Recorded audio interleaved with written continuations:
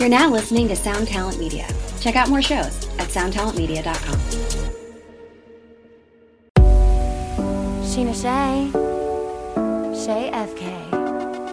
Shay F. Kennedy.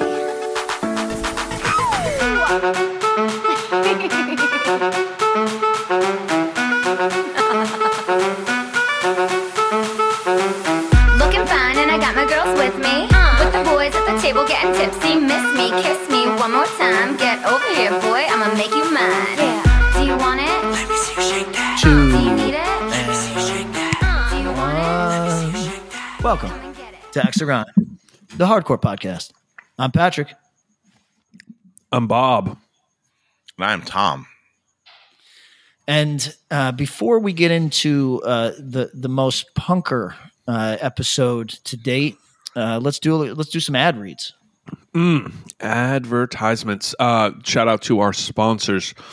That is Run for Cover Records. Oh, I'm going to labor them with some shit in their email in a couple days. That is Death Wish Inc.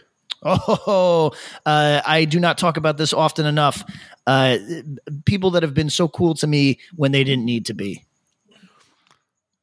That would be To Live a Lie. Oh, To Live a Lie. I have a record I want to talk about. Ooh, and of course, where we're going to start today, Closed Casket Activities. Oh, tell me more. Closed Casket Activities, go to closedcasketactivities.com, the website of choice for people who like heavy and hard music. Maybe you like both, maybe you like one, maybe you like the other. Closed Casket Activities has got it for you. Tom, today we are talking about a new release that is coming on the 13th of July. I.e. tomorrow, if you're listening to this on the day this came out. Thank you. The band is Skinhead. The record is Skinhead. Fucking Easy to remember. I like that. Vaguely LA based, I believe. This is a 12-inch featuring a brand new EP. The first line on the EP, let me just tease it, is punch you in the face. How do you like that feeling? Yeah, that's a good first line. spoiler. It is Getting hit by anybody in that band would probably. Yeah, you're not loving the feeling. No, it's the feeling not is like not the great. feeling. Not like the feeling. This band did it right from the jump because with a name like Skinhead, you go, okay, is it going to be like Oi? Is it going to be like too on the nose Oi? Is it going to be boring? Is it going to be like the most stereotypical version of what I'm thinking of this? Nah. What they did was a cool hardcore version, but with plenty of Oi kind of street punk in the mix. But they kept it hard and they keep it fast. I'm particularly drawn to the vocals of this band. I think they're clear but rough. You understand the words this person is saying. It's really fun cadence. I think it's easy to get into this band right away because the lyrics are easy to grasp. And Somebody told me it's the drug church of street violence. Is that true? I've heard rumors of such. That it was like if drug church like lifted a weight like this but for many years. Yeah, that first, I guess it was an EP or a demo that came out last year. It was on some of our lists of the releases of the year. Super fucking catchy, like funny, but also like if you're a subject of it, like that's being mentioned, it's terrifying. But it's just such a well done like rock. Yeah, it's not like, you know how like sometimes you see it's like there. I mean, since the Chisel has been here, there's been sort of like an Oi like fantasy. Oi-assance, yeah. You know, Skinhead-assance, yeah. Right. This is not that. This has been like this is like more of a hardcore record, but it's super super catchy. So yeah, the new EP is 4 songs. Yep. And it's those coming titles? out oh yeah, give them the titles. Go ahead. This gives you a good idea of the vibe. All right. So the album is called Skinhead by the band Skinhead. Track 1, Dead Skinhead. Track 2, Soft Boiled. Track 3, RSVP. Track 4, 1% Skinhead. Having heard this record, it's fucking awesome. If you liked the first release, you will like this release. I promise. And this is coming out as a 12-inch EP. The B-side will be the Skinhead EP from prior release. It's awesome. Fuck You're going to go skins. Yes, fuck. That's what the title. I'm not saying that. I'm just saying that. I don't know if I have the stance. Is that our official? Yeah, is that our official stance as Axe to Grind? Do we say F fake skins? I don't know. Yeah, no, I don't like fake skins. I don't even know what a fucking real skin is. I got no fucking opinion. When people talk about like all these weird little skinhead rituals and shit, I go, I don't know, man. Yeah, I got hair. Get me the fuck out of this conversation. ClosedCasketActivities.com. Order it whether you got hair or not. Thank you very much.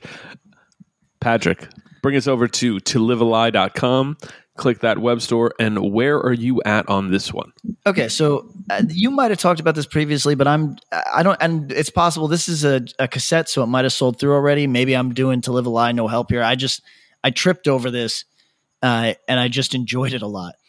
So I'm going to big up it, and if there's something to buy there, you buy it, and if there's not, then you go listen and get into this. Obsolete Man, which is a provocative name, so I'm going to click on it. Right? I'm like, oh, let's check out what To Live a Lie's got going on. This came out in May, so I'm behind on shit. But Obsolete Man, the cassette's name is Glory Be to the Bomb. And look, you're doubling up on your provocative names. You're killing it. You know, you got Patrick right where he likes to be.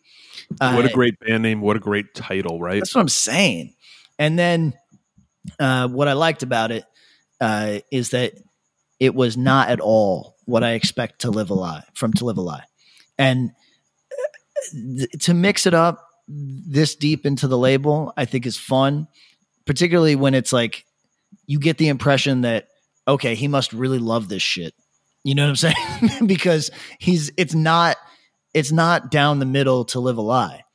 This has more in common with Incendiary than it does Magruder Grind. You know what I mean? Like it's kind of forgive me.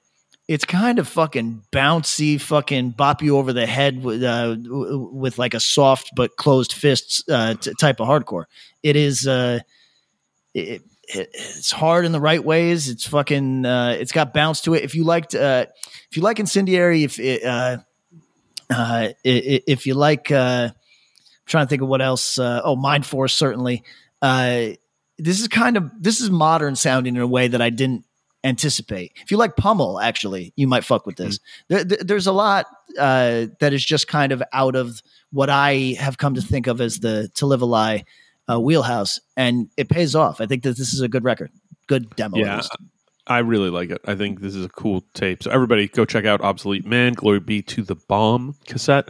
Oh yeah, you can still buy it. It looks like you can still buy it, so I'm not fucking anybody over. To livealie.com, check it out. Everybody buy something fast. Buy. Guys, how we doing? How we feeling? I'm feeling really good. You on the good foot? You back from tour, you're feeling good. I came home, had a little what do you call it when you can't sleep or then you can't sleep too much? Jet lag, and have slept. So I woke up one day at 3 a.m, did not go back to bed. That's a weird vibe for me. But super weird. I'm getting in the spirit again. Had some vegetable dumplings. Feeling all right. My little journey on that, I don't know if we've talked. I almost got stuck in Oman. And Oman. Man. And I was, if that had happened, I was going to FaceTime everybody in my phone to say, this is going to be the only time in your life that you get FaceTime from Oman. Instead, I ended up at a hotel or a travel hotel in Malaysia on 1% battery life with no cash. And it was stressful in the way that travel can be. But I am back home now and enjoying myself. Love to hear it. Tom, how you doing, buddy? I'm doing all right. It's early morning for me on a Saturday. I know. My punk life last night. Which I want to get to. In my non-punk life here, I went to bed probably around, I think I watched like 2.5 NBA Summer League games and then fell asleep around 10. Nice. Tom, I slept till 7:20 today. Wow. Crazy. So that means the kids all played along. I mean, bless. I was still the first person up, but usually that's like 2 hours late for me. So the baby sleeps in that late? Oh hell yeah, she chills. She's got a good man. Yeah. You hit the grand slam. I can't complain about that part. But wow. Now I will say this: you had a little more exciting night than watching sports on TV. Why don't you go in? I went to a punk rock. Yeah, this is Tom from Woodside. I like to do a pit report. It's probably gonna be long. I'm sorry. I know you said a minute, but this is gonna be 17 minutes long. I went to see Irving Plaza, the tour. It was. Hold on. Can we pause for 1 second? My bagel's gonna go. Yeah. Get the bagel. Get your bagel. We'll vamp. Patrick. Vamp. Have you ever called in live to a sports talk or other style talk radio show? Yes, I call into the objective perspective from the Star Report featuring Toy Torain, who is formerly known as Star of the Star and Buck Wild show, who does a you could kind of, for people that don't know this fella, I just find him so interesting. He's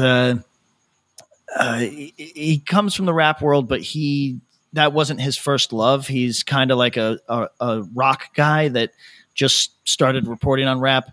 Like for example, he will post on his socials. He'll be like, "Yo, does anybody have, pick some rock record like an Aerosmith? Does anybody have an Aerosmith platinum plaque that they'll trade me for this Jay-Z one?" So he's a guy who was involved in radio for a long time, but he's peculiar. Like he's into Randian philosophy. He he thinks that he will often say the exact opposite thing of what you anticipate or he's supposed to, and that makes him a fun broadcaster. So occasionally I will call in, and depending on which show of the day he's doing, he will tell me to stop swearing. Really? Interesting. Yeah. Interesting. You're a cursing on the air guy. Yeah, not on purpose. It's just that like other people are calling your normal cadence. Yeah. Yeah. I mean, I thought I could get one off, and he was like, Sir, I'm going to disconnect you if you continue to use these profanities. Wow. Love it. Love it. All right, back to Tom. Was he on the show with academics at one point? He was, yeah. Yeah, he was. He took over for Budden, right? That's right. Bad fit, but the most not great at all. Most fascinating broadcast. And he's got like an 80s radio voice. Yes. Oh, and that's charming. And he knows he sounds like if you were like, this could be Art Bell. Yeah, 100%. He talks like they very like clenched jaw kind of. It's very strange to describe. Which, by the way, everybody, there's the Art Bell archives of Coast to Coast, and recently the Neil Adams episode has been released. Really? And for people that don't know, Neil Adams, brilliant comic book creator, recently passed away, but he was also, respectfully to Neil Adams and his family, also a bit of a loon who believed in the expanding Earth theory. So go find that episode and get that in your life. Tom from Woodside, you're on the air. Yeah, how you doing? I'm eating everything bagel over here. A long time listener, first time caller. So I went to Irving Plaza last night in wonderful Manhattan. Yes. Excuse me. So, yeah, I got there very early. So my buddy who was involved in putting on the show was like, you want to roll with me? I'm like, sure. And he's like, I got a beer at 6. I go, all right. So I was working from home. I'm ready, whatever. We're like, parking. I go, why'd you have to be here at 6? Because usually, he usually books the stuff and there's other people that like kind of handle the day-to-day stuff. For sure. He's like, oh, we're eating pizza with 7 seconds of negative approach. I'm like, did I win a contest? I feel like I won like some Headbangers Ball contest. Sure. So I'm like sitting there, there's like pizza, whatever, and all of a sudden I hear, "Yo, check it out, it's pizza!" And I was like, "Holy fuck, it's John Brennan!" Like his Twitter is him in real life. That's cool. So it's real. It's real. Yeah, Check it out. And I'm starting to think, and people out there listening, correct me if I'm wrong or back me if I'm right. I think John Brennan may be a sex symbol. Oh, I could see that. Really? I could see that. Dude, anytime I've ever seen him play in New York City, there are several attractive rocker women. Yeah. Like in his orbit the entire time before he hits the stage. Well, Love it. let's Love talk it. about this. He's got a strong face. He's got a large head. Uh-huh. These two things can make you attractive, even if you are, respectfully to Mr. Brand, not traditionally attractive. They can still make you attractive. So, But I think you know him from his face contortions on stage while he's screaming. that's true. I've Maybe never he's, seen the you man know. smile. That's a good point. Well, he smiled when he saw pizza, which was pretty great. Were you pulled into the orbit? No, you know what? I was a little intimidated. Resisted the charm? Well, I mean, he was just, it was like, I felt like a fucking, the sore thumb because it was like, oh, cool. It's like a tour package eating pizza. Right. And I'm just like around. Right. An odd. No, I feeling mean, for I sure. want to be like, yeah, can you put your slice down so I can shake your hand and thank you for all you've done for punk and hardcore over the year? You know what I mean? Like, I did hear Kevin Teckins complain, which I wanted to be like, you know what, man? Amen. He goes, there's this new thing this kids do. They're like, when they stage dive, they grab like the nape of the singer's neck Oh, I'm familiar. and they try to like drag you into the crowd. Yeah. It's like- This is responsible for two near arm breaks for me. And for people that don't know what I look like, I have a very long and slender neck that's not built to be hung upon. No. So Yeah, I'm very yeah. familiar with this phenomenon that you're talking about. So he was talking to the bass player from Negative Approach, and he's like, I fucking hate it. He's like, I fucking hate it. He goes, hey man, you know, it was almost as if he was giving a speech. He goes, hey, you know what? Like, stage is yours, but I'm not. Yeah.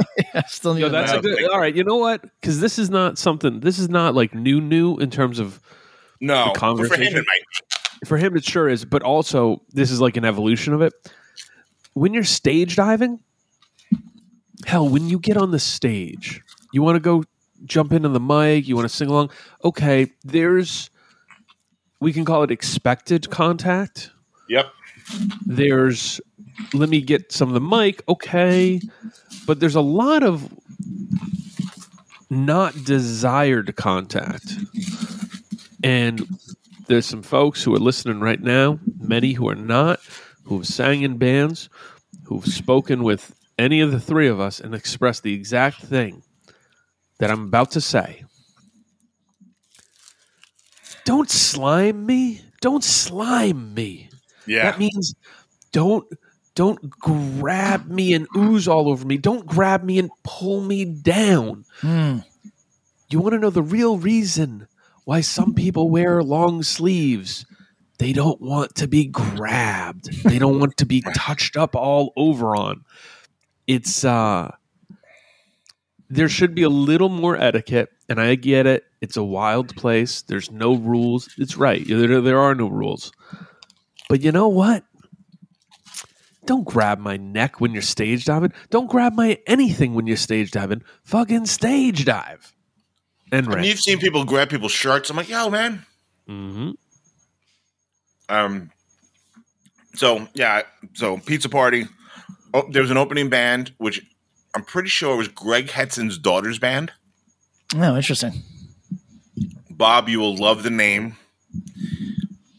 We'll be mad that we didn't think of this first. Okay, I'm ready. Power Violets. Oh, that's pretty good. Pretty good. Yeah, that's pretty good. I like it. So I thought they'd be punk. They weren't really that punk. They were kind of like, as I described them to Morgado. Has everyone seen Chasing Amy? Yes. Yes.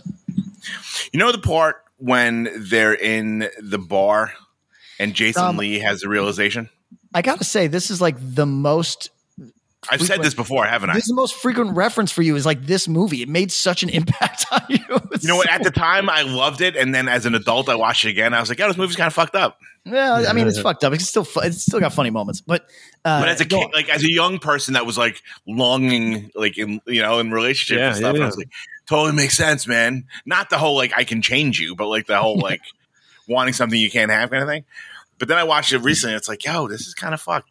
Anyway, when Joey Lauren Adams is singing and Affleck is all like fucking ready to take his moment, and then it's a woman, and like Jason Lee just starts clapping. She's singing to a woman, right? Yeah, and that's what that's what the band kind of sounded like. Oh, interesting. Mm-hmm. I mean, and then so they played Joey Lauren Adams, worst things in the world to sound like. She has a cool voice. She does. She dated Kevin Smith for a long time. Which I know. I know. It's one of life unanswerable questions. Yeah. So they play for a decent amount of time for an opening band that wasn't on the line, like wasn't on the flyer. Mm-hmm. And our buddy from I won't mention the name, but was working the stage. It was like, you went past your set time. And then she's like, we went past our set time. I have like 4 more songs to play. Holy fuck. Wow. I'm like, do you not know how to count? Like, you probably got 20 minutes. So then she was like, all right, can I play one more? And they're like, all right. So she's like, all right, we're going to have a poll. A Nickelback cover and it was so overwhelming. They closed with a Nickelback cover of This Is How You Remind Me. I think that's what it's called. Yeah. This is how you remind me. I'm sorry. That song? Yeah. I'm sure people were having fun in the moment. Patty's not having fun in his mind's eye, though. No, people were like mashing. Which is why I think punk is kind of corny.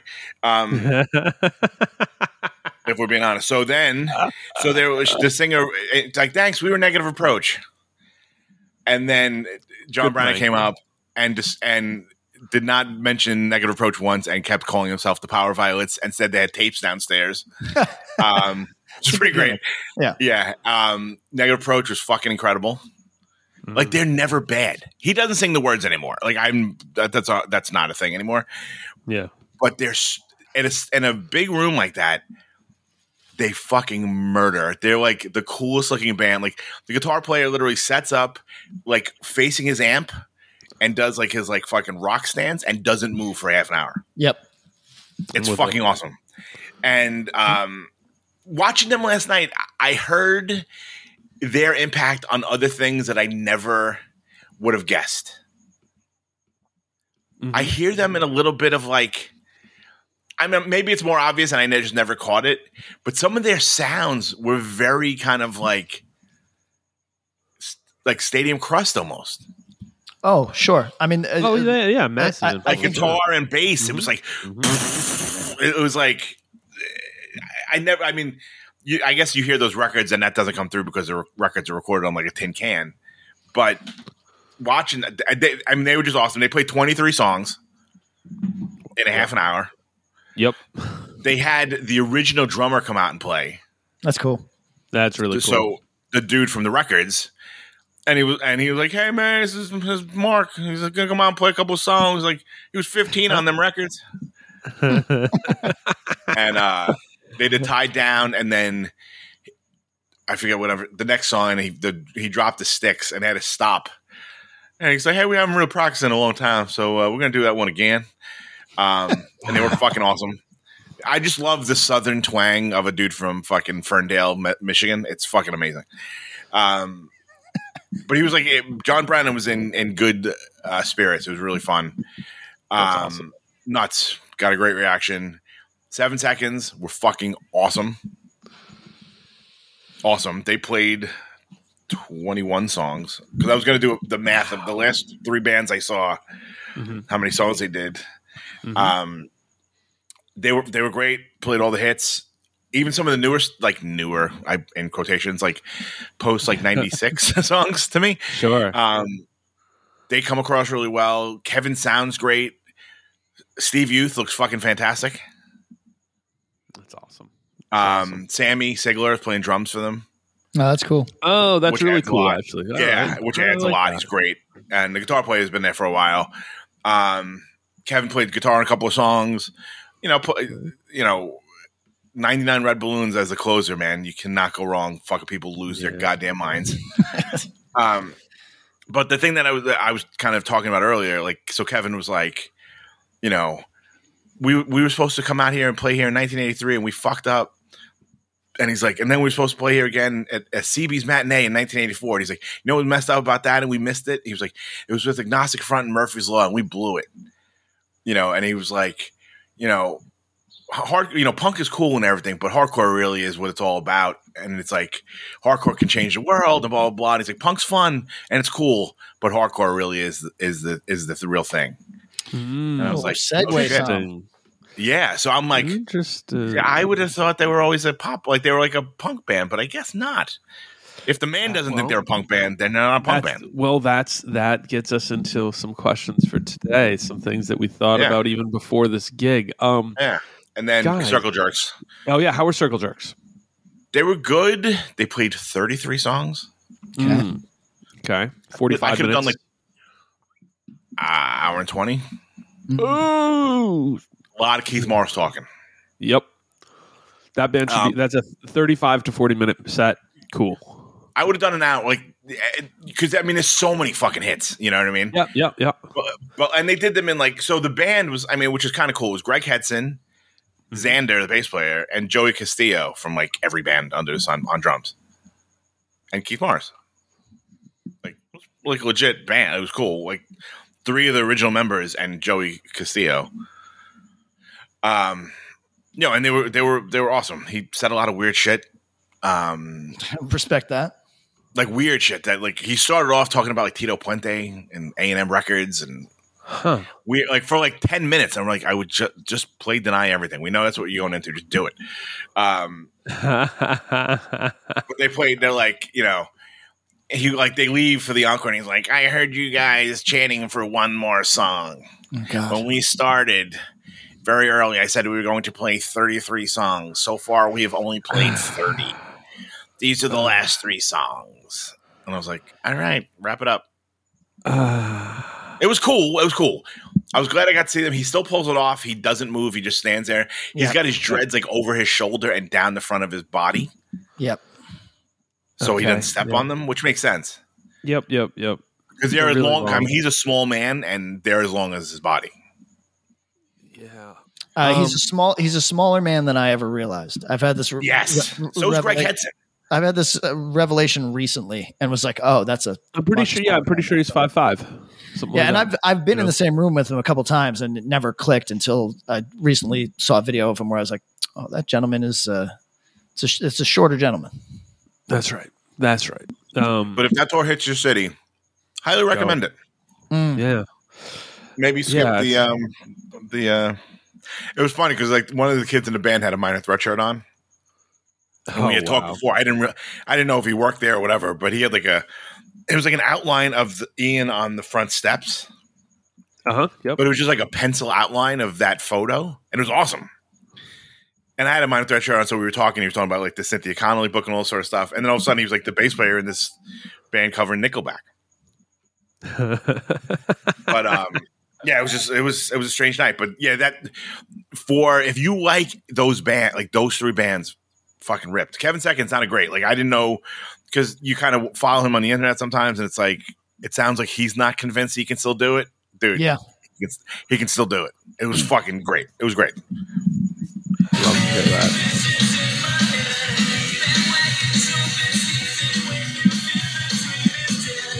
Are we just listening to this?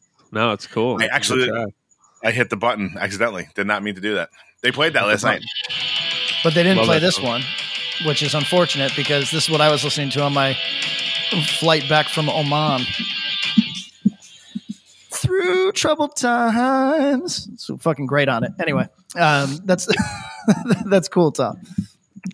Yo, that brings us to the meat of today's episode, which is we're just going to talk about buying tickets for the Axe Grind live show in LA on Thursday, July 28th. Now, do that. Thank you, everybody, for the support. We're psyched on that.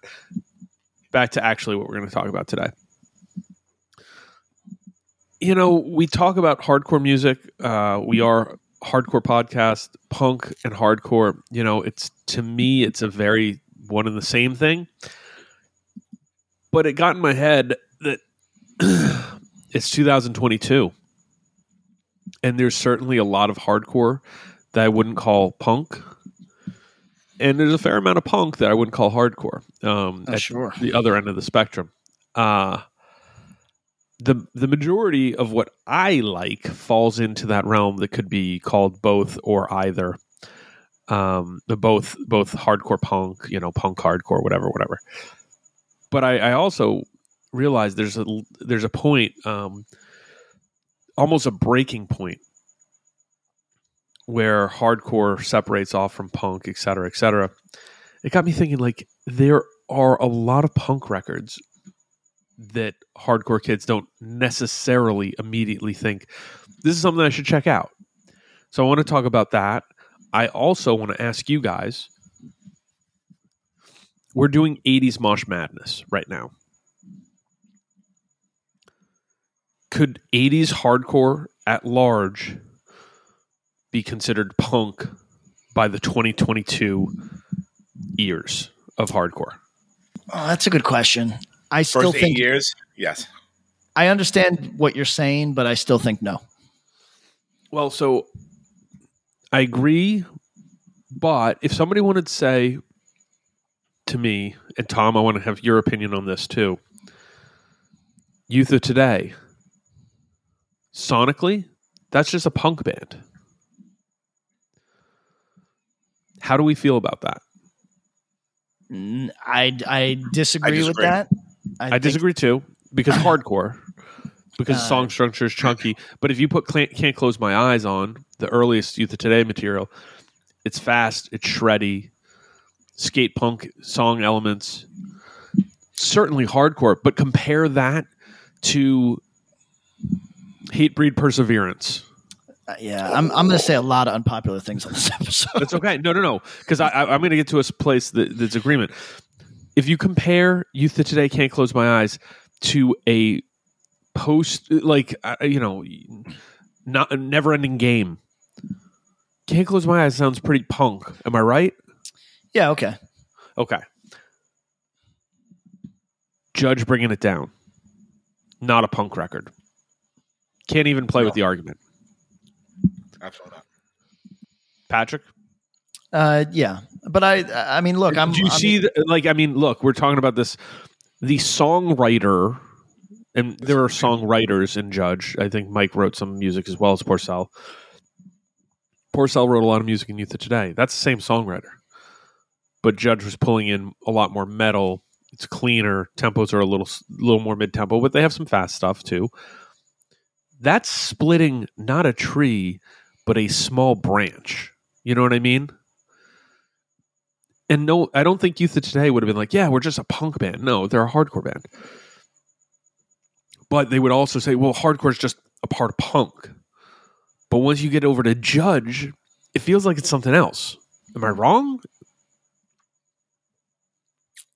No, I think there's a certain time there's like a delineating. It might be Age of Quarrel. That Could be. There's a definitive 86?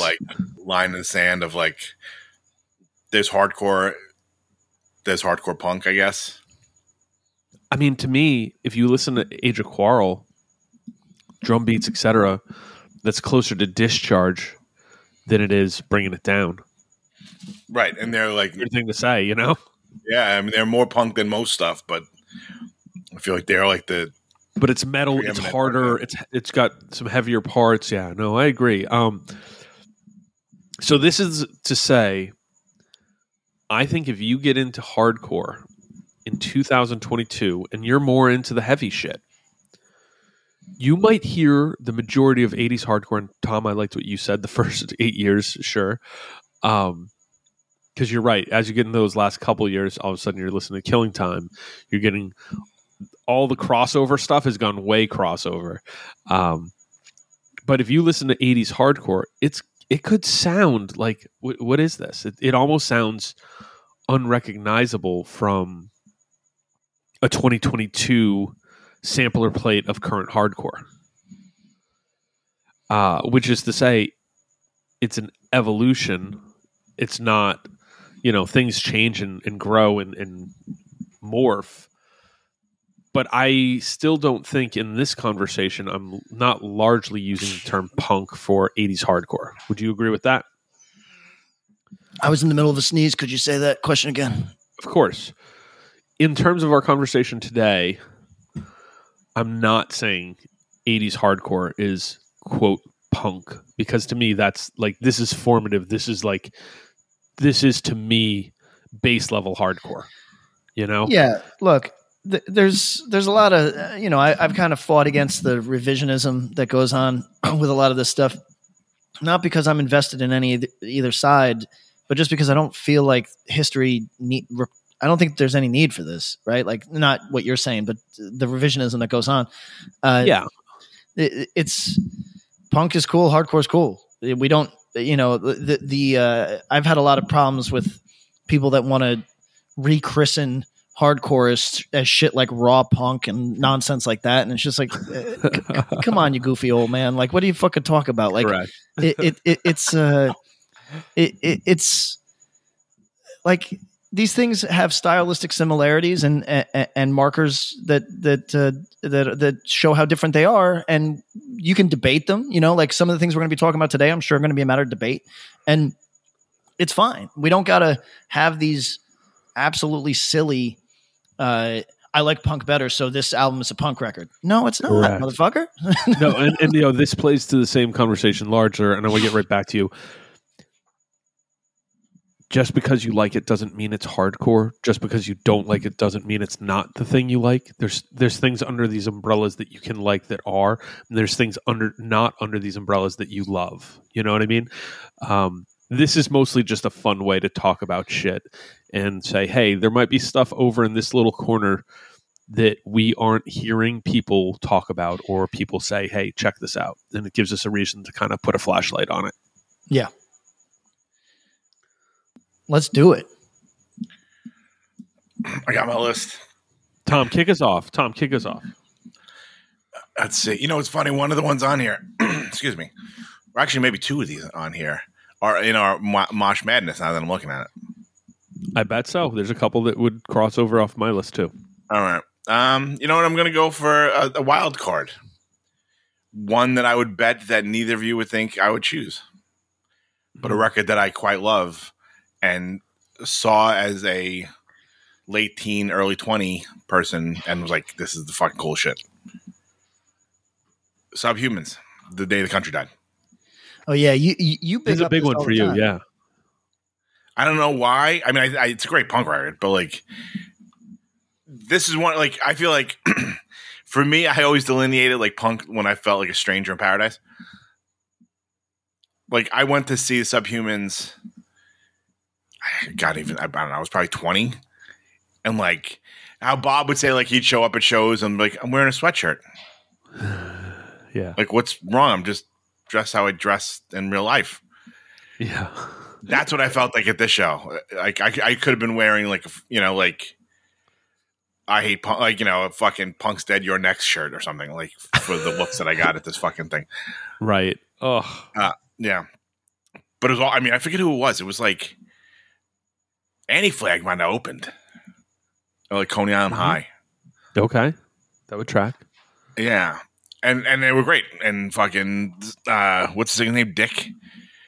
It was fucking cool shit. It was like watching a fucking relic. And this was fucking 25 years ago. And I mean, this is a band, that record is a big deal. You've brought it up a few times actually as a really important record.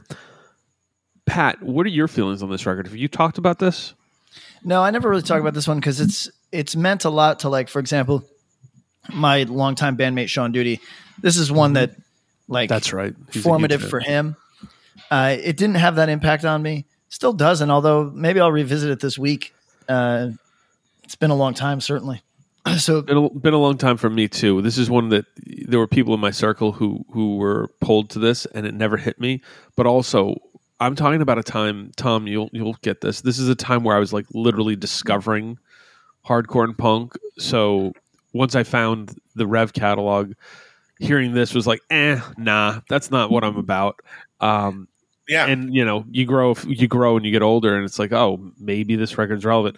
This is like an all-timer for many, many, many people.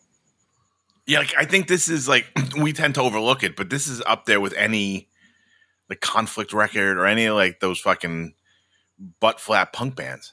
Crass for sure. Yeah, like this is just as big as most of those. But I don't think we give it that same. But sonically, I think it might play better to a hardcore punk ear. Absolutely, like, yeah. You know what I mean? I can picture a young kid that likes Never Ending Game, like, and listening to like Crass and be like, "Are you fucking with me here?" Right. But like, this is like a fucking punk record. It's a fast punk record at that point. You know what I mean? That's a question for both of you, because I think you're both more familiar with Crass than I am. Crass is something I wrote off a long time ago, and when I've gone back to it, it's really, really hard for me. What is the difference? How do you listen to Crass? Like what connects? What doesn't connect? There's very few no matter what anybody says, and listeners write in so I can just hit delete. There's very few Crass tracks. Very few. You have to like the idea of Crass. Crass is a piece of concept art that happens to include music. And if you like it, if you like what it's about, how bold it was, what it was attempting to do, you can enjoy Crass for what it is. But you're not putting Crass on as a bop. You understand? You're not being like, oh, I really want to, I'm going for a run. I'm going to put on the Crass record. I'm going for a drive. I'm putting on the Crass record. It's just not happening. So like, there's stuff in Crass's orbit, stuff on Crass Records, etc. That like, there's tracks there, but Crass the band, you just either like the idea or you don't. One Hit Thunder is a podcast where we both celebrate and have a good laugh about bands and artists that had just one hit that we all know. Each week, we're joined by a guest from the world of music or comedy to learn more than you ever thought you would about some songs that you can't forget. And we decide if they brought the one-hit thunder or were nothing more than a one-hit blunder. Look, if you listen to the show, you're probably going to laugh, and I guarantee you're going to crush next time the bar has music trivia. Tag Team, Jane Child, Meredith Brooks, Looking Glass, Sean Mullins, Eiffel 65, EMF, Crash Test Dummies, Crazy Town, Chumbawamba. We have hundreds of episodes in our back catalog and a new episode each week, so pass the Dutchie, make sure you're connected, and subscribe to One Hit Thunder wherever you get your pods. Tom, where are you at with that?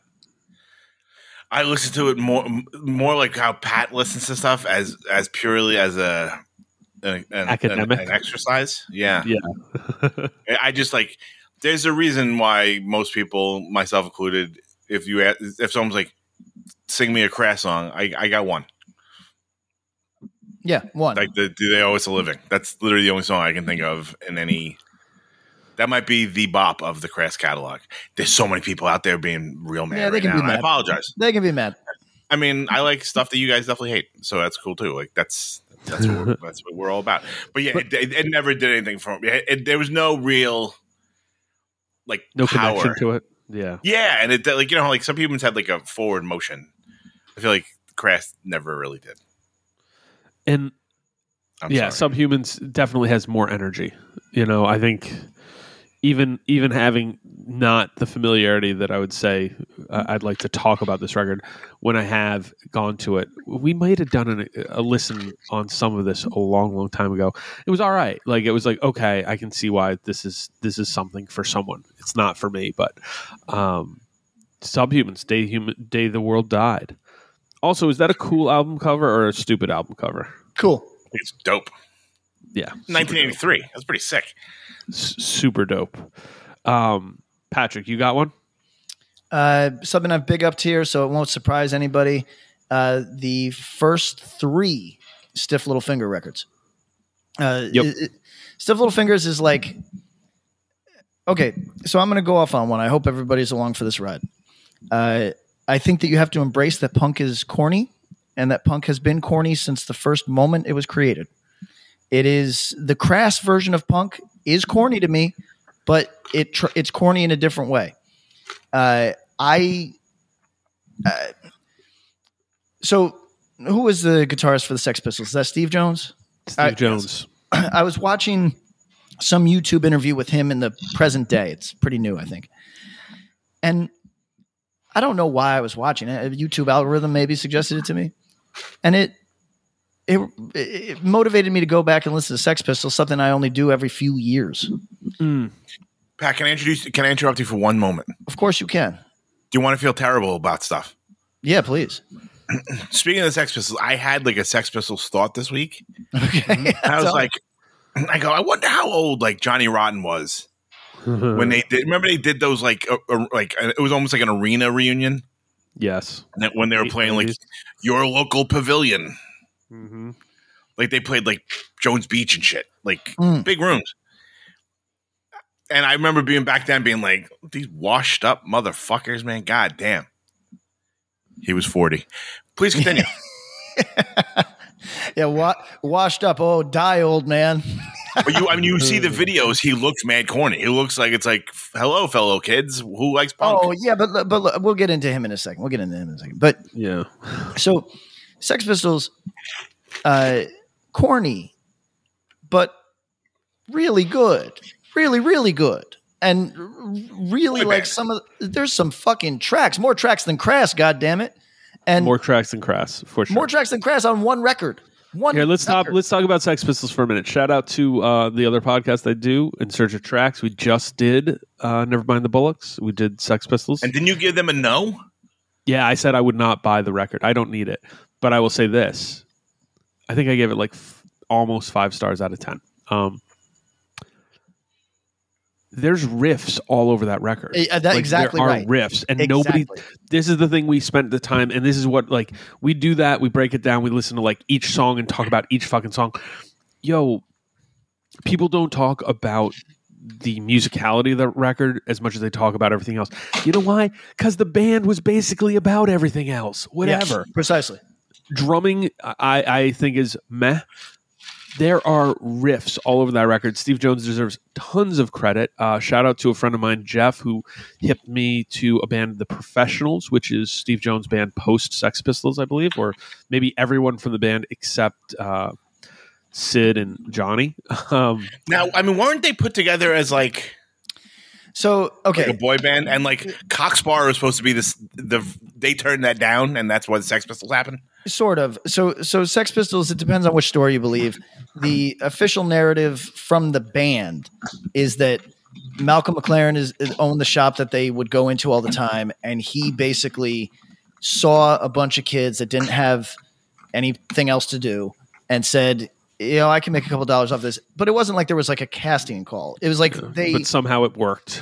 Right. So like, so Tom, it's between the kind of a narrative that's been out in the world and the real story is or the band story. It's kind of between those where it's, no, they weren't a real band because I don't think really any of them had played very much ever, but it was these kids are around and this will work. Yeah. Bunch of young guys, really young. They got it. They put it together.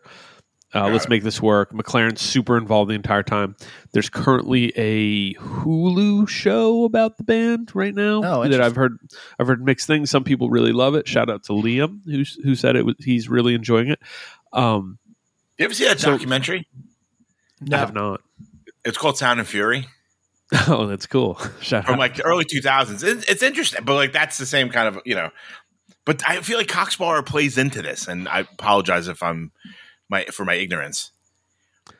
But I feel like they were approached with like a deal to be like, either you could be the first Sex Pistols or the next ones, and they're like, "Nah, we're cool."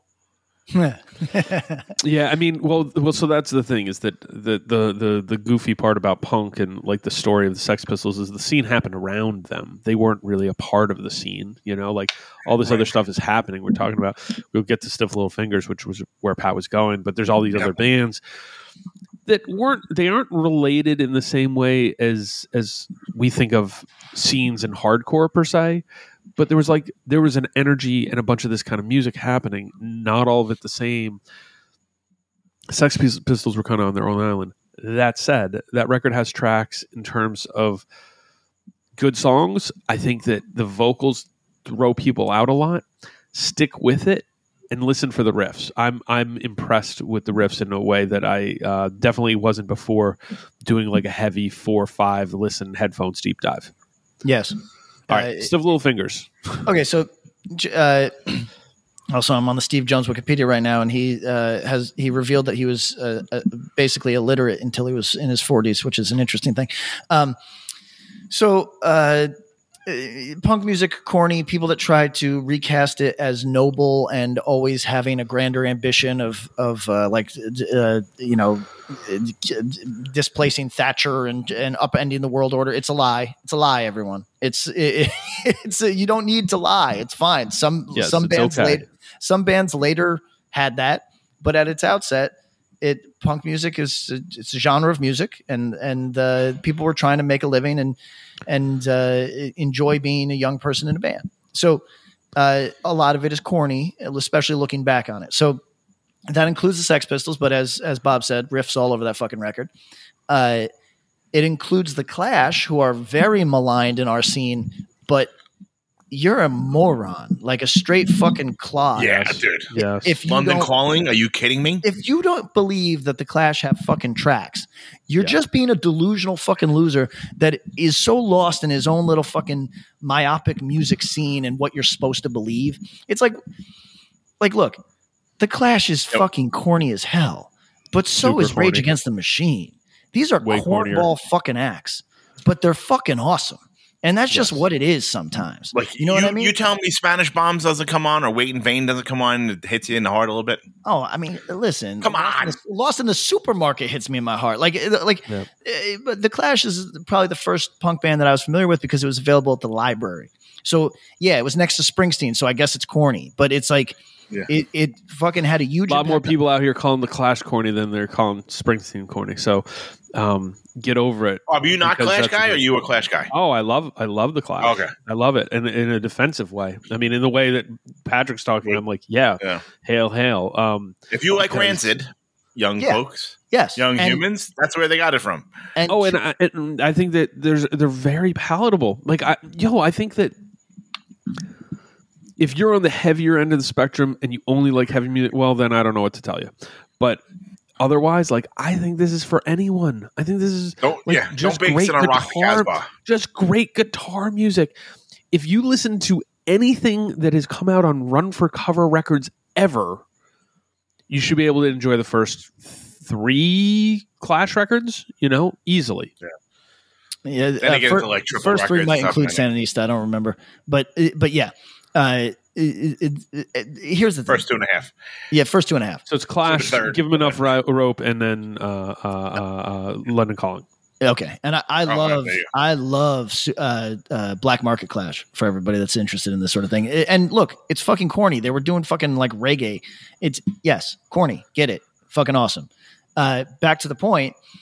Also, stuff like the Stranglers. They don't call themselves a punk band, but for all intents and purposes, they were some of the best bass playing ever in music history. It's fucking awesome. Now, but corny.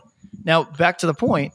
So in my musical evolution, it went the Clash, then the Jam, and then later Stiff Little Fingers. Now, people might not see these things as related because the Jam is not a punk band and never.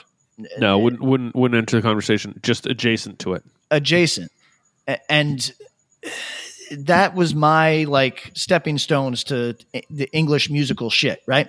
And these things, they're all different, but they have a lot musically in common, more than you'd think, even if they get labeled different things.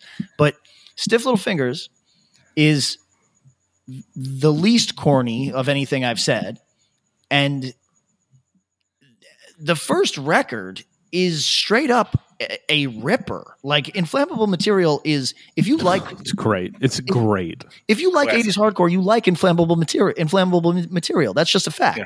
Like, it came out in 79, so you got to figure fucking hardcore right around the fucking corner. And it's just aggressive in all the right ways. It's for those of you that are into politics and shit, this is a band from Northern Ireland. Yeah. Interestingly, I didn't realize. I guess this was all common knowledge and big news at the time. But them and the Undertones had had actual beef over the Troubles, but not in any sectarian way. It was just like the Undertones never talked about that shit.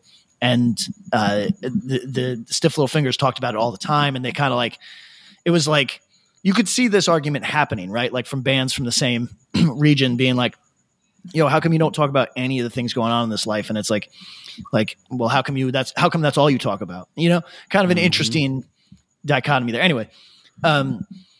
So Inflammable Material just rocks. Nobody's Heroes also rocks, but is it takes the gas off just a little bit, and there's more in the way of songs. Go For It is a record that I love with all my heart, and it is the least relatable to the hardcore mind of the three that I just said. But all three of these are, in my view, essential if you are an actual like lover of subculture music. That might not include The Clash for you. Maybe that's Springsteen. Maybe that's Rage Against the Machine. That's Stadium to you. Stiff Little Fingers, despite having like a top 20 fucking record or whatever in England. Yeah. That is still, you can fucking love that as a person who loves subculture. It is, I mean, and there's a thing that this band does that a number of the acts that I just talked about don't do. Yeah, they got political songs, but these ones are touching. They make you feel like this guy is in it, and not because he wants to be. He's trapped in a place, which is their Belfast band. For people that know the period, they got together in like 77 or something. So like for people that know the period, a legitimately scary, disruptive, don't know up from down period in that country's history. And the way that he expresses it is beautiful. You got, for anybody that's not into Stiff Little Fingers, I can't recommend it highly enough. The first three records, everybody, and from there, there's hits here and there, but honestly, the first three records are just relatable to hardcore in the beginning and just masterfully written towards the end. So there you go. Yeah. So I mean, this is a tough one for me to just give. I actually. I'll give a quick one to Wire Pink Flag. This is a record that I think is decried by hardcore folks and is loved by the hipster and post-punk audience. Right, this became like a Rolling Stone and like Spin magazine kind of thing, right? Yeah, and to me, for a minute, like I avoided this record because in 2001. It felt like this was they took down the American flag in Brooklyn and hung just the album cover of Pink's flag up because it was like this is you on this. Yes, this is the record that this owned Williamsburg for a solid 3 years, but it's an incredible punk record, and it foreshadows a lot of things that happen in hardcore: fast songs, efficiency, melodies, different little things. It's like. Is it a 20-song record? It's a record that cruises by in a way that very few things do, and was super influential on first wave hardcore. Super influential to me. And this was another one we actually did on In Search of Tracks. I said that this is a lot of people's exiting hardcore record, and I get it, but it would make more sense to me as I'm getting into punk and hardcore record on the other end. And I think it's funny because it's not particularly dense or hard to get into. It's a pretty straightforward kind of listen. And, there's a reality where this is just one of those this is a starter kit record for people getting into punk music. And for whatever reasons, it's a starter kit record for people getting out of punk music. And it's very confusing to me. So. Right, it's like one of those doors, like the revolving doors.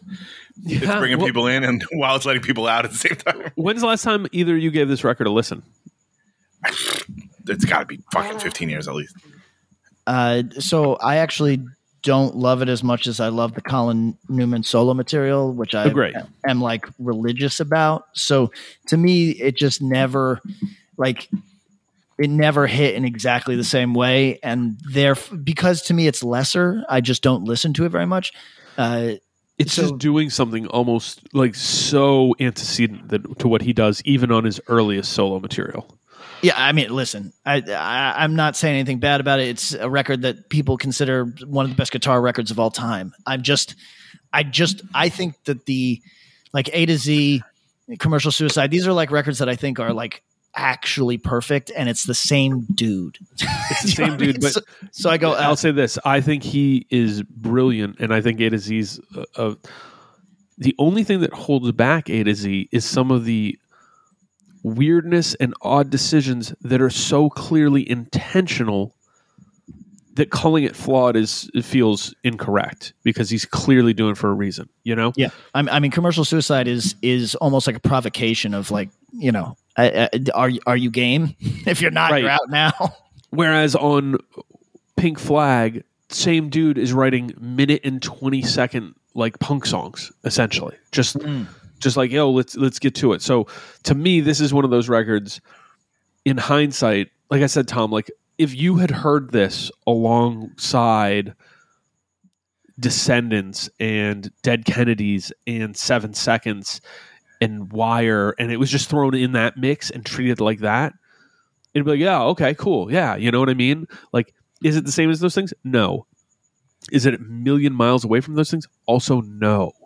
It's doing something different, but it's, you know, like painted differently though for some reason. Yeah. For some reason, yeah. So the first song is 3 minutes long. Then here's the field links for the A side, 28 seconds. And it's not like a joke song. It's a song in 28 seconds. Minute 23, 219, 226, minute 13, 41, 53, minute 17, and then title tracks 347. The B side is the same. It's a 21 song record. All of the song links are between a minute and a couple minutes. It's like very short. It's one of those things when I think back to it now, I think I've praised Angel Dust, especially their earlier and mid-period material, was really neat because they provided this efficiency in melody and writing short songs that complete a melody that feel fully structured and functioning, but that, you know, are a song is really notable. And I think that's something that Wire did exceptionally well. So shout out to this record. Check it out. Tom, hit us.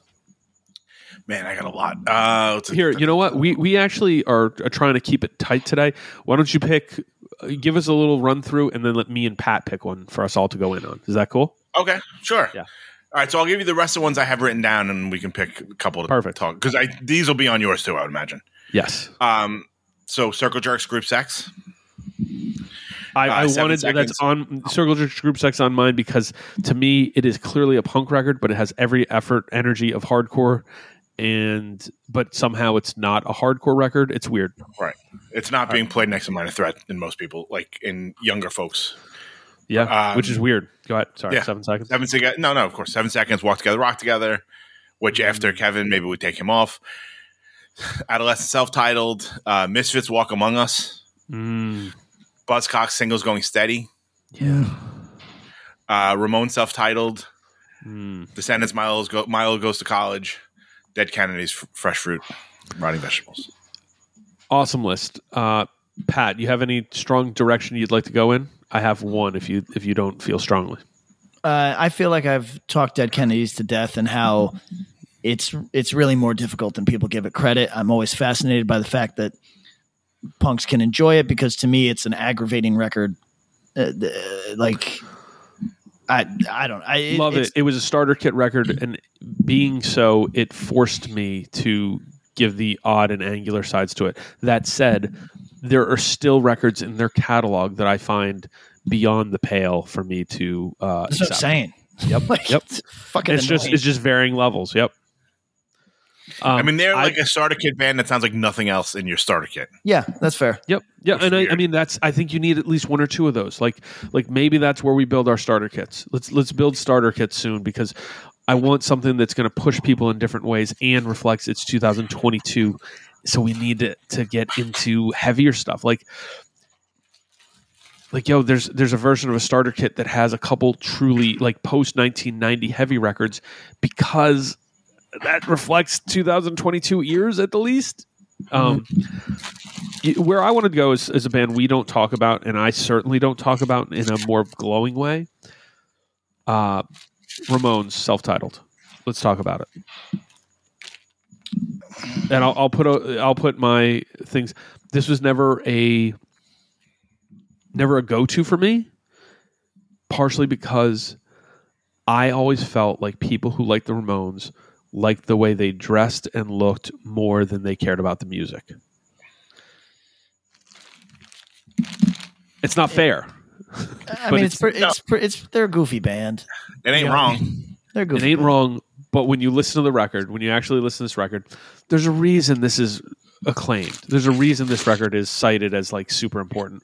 Do I think every hardcore 1976. Kid, do I think every hardcore kid needs to know it? Nah, not at all. However, they're doing stuff that is in the same way as we're talking about Sex Pistols. They're doing stuff, they're writing riffs that are instantly recognizable, instantly memorable, and like, to be honest, are bops. Like, you can hear these songs and it's like, oh, I know the song now. You know, one listen, you know this record. I mean, I think they've become like so pervasive that people are like, ugh, fucking Blitzkrieg Bop, we get it, man.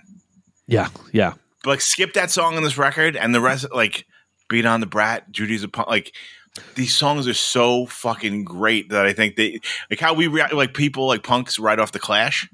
Yeah. I think people write off the Ramones because they're like everywhere. Like, and like, Joey Ramone is such an iconic looking thing. Like, every rocker with a fucking leather jacket with fucking long black hair is doing their best Joey Ramone. You know what I mean? The cornballs that I know can the uniform is God, white. The Ramones uniform, the worst. Oh, white. Well, it's white Chuck Taylors and a Ramones shirt, and that's like, you know, you're safe. That's your little outfit or whatever. Here's the thing about the Ramones.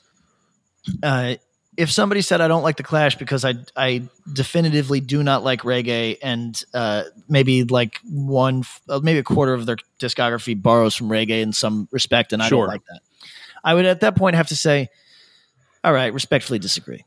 But Ramones, I do not like this, like their constant callbacks to kind of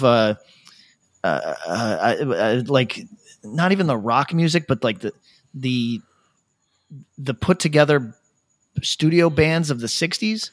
Like Ronettes and stuff? I do not like that type of, like, to me, the Ramones are like listening to the oldies in a way that I don't like. You know what I mean? Like, and I get it. Like, there's ripping fucking riffs, no denying it. And the fucking band is faster than any of their contemporaries by a mile. It is, to me, that influence, that kind of, I'm not using the right term, but like boy band influence, like no, you're talking like as 60s prefab 60s bands. Yeah, I feel like they're put together. Like, here you go. And like, look, a lot of that thing you do music, right? Correct. And when that stuff like kind of when that stuff bleeds over into Motown, I can fuck with most of that. But and this is, look, everybody, to our listeners who know what I'm about, nobody's ever going to think that I'm like trying to get points on anything, but this is too white. You know what I mean? Like, it's like fucking painful, man. I gotta. Here's the thing. I'm a noted Ramones detractor in many of my friend groups. I think I'll fart noise them all day. I'm trying to be magnanimous in a way that, like, we don't ever talk about this record.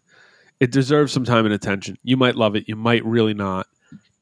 There's tracks on here. I like Tom's idea of it in the Skip Blitzkrieg Bop, if you've heard it too many times. But, it's 2022. There might be people who've never heard that track. Beat on the Brat's a cool song. There's a few other songs on here. Overall, the energy I don't vibe with, because, Patrick, who do you like more, Rush or the Ramones? Rush. Same. Tom, who do you like more, Rush or the Ramones? Fucking Ramones. Right. Yes. And most of our listeners just said, thank fucking God for Tom. Jesus Christ. The Ramones and kind of what you were saying about Sex Pistols and the Big Lie and all this stuff. Not that one. The one about punk music having something more to it than just being music. Yeah. What punk music in general, and we can talk about like the CB's mid 70s scene or the UK stuff that happens or the Ramones or whatever. was that it became this pushback to what had become of rock music, which was pretty bloated, was very precision and like these longer songs and da-da-da. Punk music became kind of the reaction to that, for better and worse, and really pushed music in a different place. I think if it wasn't for stuff like the Ramones, stuff like Television, stuff like the Dead Boys, stuff like the Sex Pistols, stuff like the Clash, we don't get new wave. We don't get post-punk, which is a stripped down version, and they do some different stuff because like everybody's too focused on ELO and BTO and and Yes and Rush and all this prog stuff. So at the very least, you can hear a harsh pushback. I also don't vibe on the like. I'm not a fan of Jerry Lee Lewis. I don't like most of the '60s. Just like simple pop is what I try to refer to it. Is really just not to my taste. I agree with you on the Motown thing. Sometimes I can vibe in there, but this record is an interesting one, and I do wonder: are the Ramones lost on anyone, or are they just a separate thing completely in this conversation? So I don't know if they're lost. I just think they're dismissed. Right. Yeah, but I don't know if they should be. No, I don't think they should be. I think it should be something that you listen to in the same way as the Clash, the same way as a lot of the things we talked about today. And there's a whole lot more that we didn't really get to. Yeah, you could greatest hits it, and like Road to Ruin has a couple tracks. There's some Ramones songs that are cool. It's just. I have friends who go way deep into their catalog. So there's there's stuff that Joey doesn't sing that's way more hardcore than yeah, that's true. We give them credit for, like Mama's Boy, or like like this stuff that's not him doing like his best. Ronettes impersonation. Yeah, like there's fucking hardcore songs on there, and I think we'd be remiss to not. Like acknowledge, like everyone that we grew up loving, grew up watching those dudes play guitar. No, they were a big deal. They were a big deal. You know what I'm saying? Sure. Like their picking styles and all sort of stuff were very influential on New York hardcore. No question.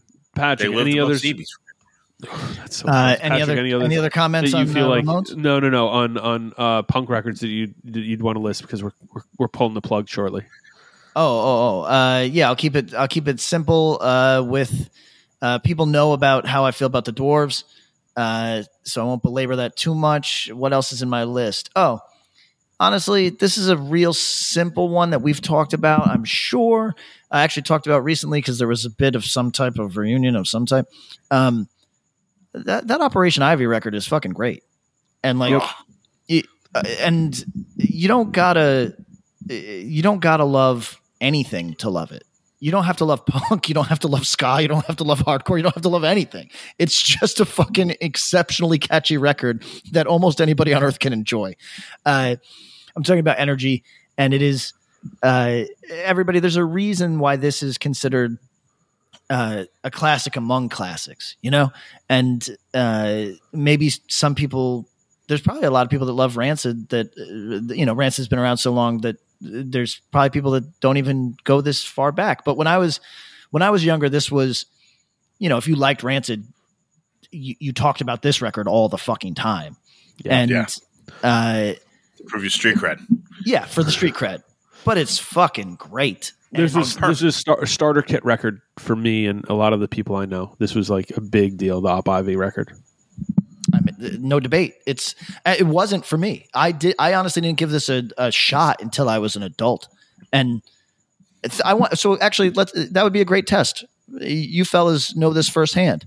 Sometimes things that you're supposed to love, when you listen to them as an adult, they don't hit. You know what I mean? Like we've talked about Bold. It could Bold hit as an adult? It's tough. You know what I mean? Fucking tough. If that's the first time you're hearing it. So for me to hear this for the first time, well into fucking musical maturity, where I was not inclined to give a fuck, and there's no reason that I have to fake it. Right. For me to really love this, I think speaks to it. Well, you're kind of hitting your pulp, but I can hear it. Yeah, you're kind of a ska man. You know what I mean? Yeah, that's true. As everybody heard my Boss Tones cover. We got you did it quite well, buddy. People saying like this is the lane. You finally found it. All these years should have been in a band with horns. Should I go and find? You know that there's to get a mariachi band in Los Angeles. There's pavilions where they just kind of play, and then you go to. For people that don't know this in Los Angeles, it's a fascinating fucking cultural thing. If you want a mariachi band to play your, help me out. What is it when your kid turns 15 or 16? Quinceañera. Thank you. If you want a mariachi to play your backyard party or your quinceañera.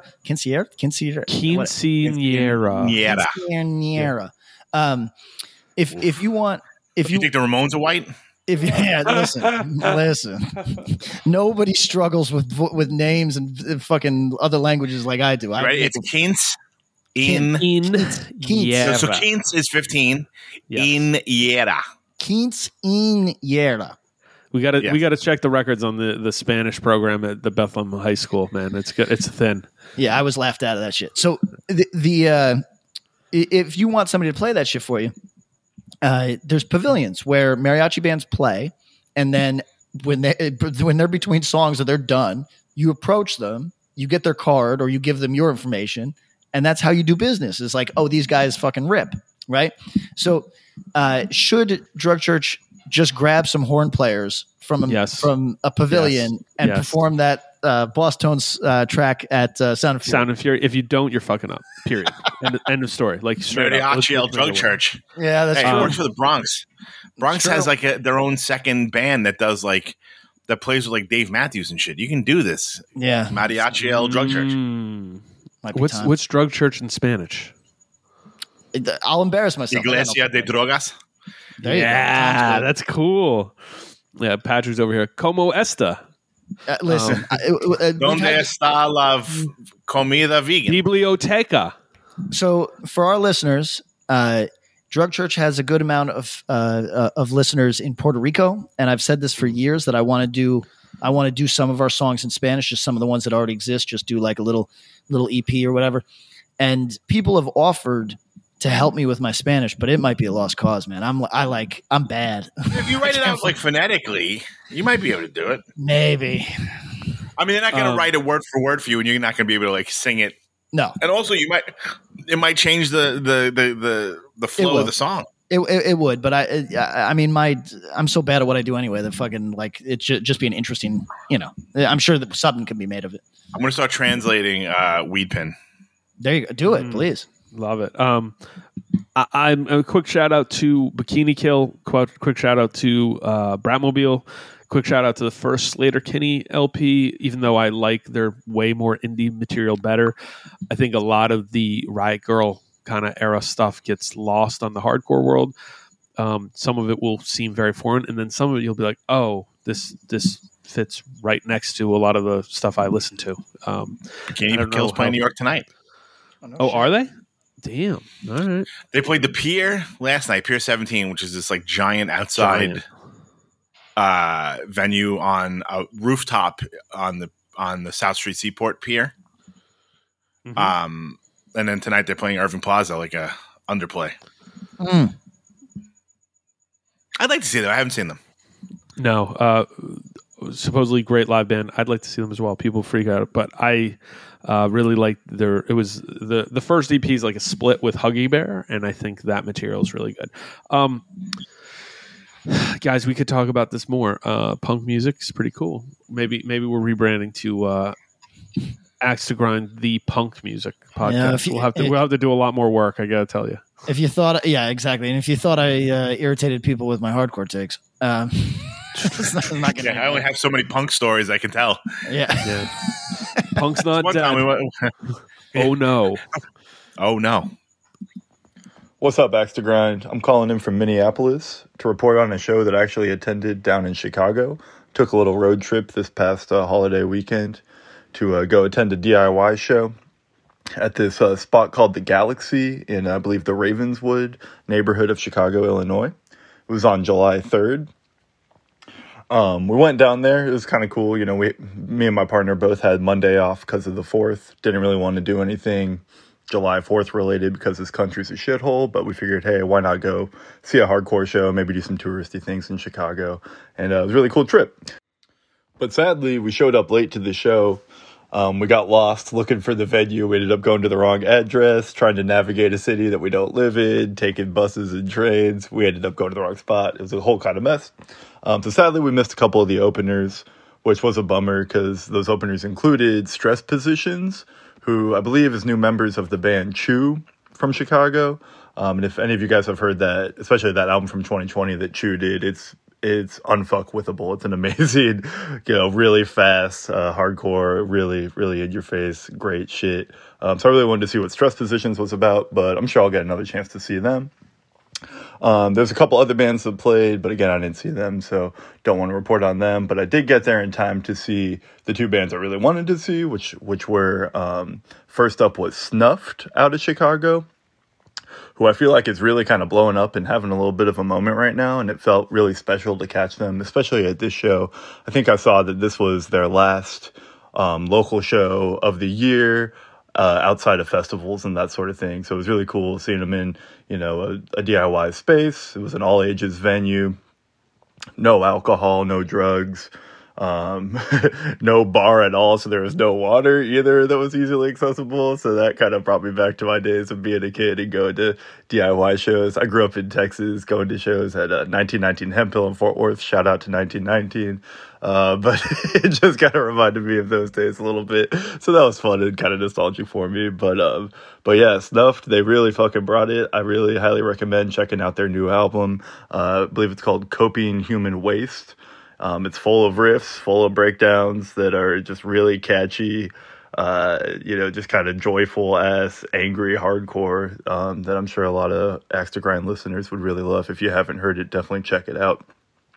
And also it just really kind of brought, some warmth to my heart seeing the crowd there too, because it was a lot of kids, coming out and having fun, having a good time. A lot of kids who weren't white men, which was always cool to see, people of all kind of walks of life really getting in and really kind of being over for this band Snuffed and being into it. So that was just, it felt special to see. So definitely keep an eye out for Snuffed. I know they are playing a lot of festivals. So if they're playing something coming to a town near you, I highly recommend checking them out. And then after Snuffed was this band called Gumm, Gumm, out of Chattanooga, Tennessee. And they were super fucking cool too. They definitely play, it's unmistakably hardcore, but there's also some kind of cool chorusy guitar, kind of interesting kind of stuff going on there too. They're not afraid to play something that you wouldn't normally hear on a hardcore record, but still all the while making very, very clear, unmistakable hardcore tunes that make you want to move and make you want to scream and all that good stuff. Highly recommend checking out Gumm too. I think they have a new record coming out pretty soon. Check that out. It's awesome. Picked up a shirt from both Gumm and Snuffed. I'm fucking stoked to wear them around Minneapolis and support these new bands. I just wanted to turn these bands onto you guys' radars if you haven't seen them or heard about them, because I feel like they're both kind of on the ascent, and it felt really cool to be in this kind of special space and seeing this show. So highly recommend both those bands.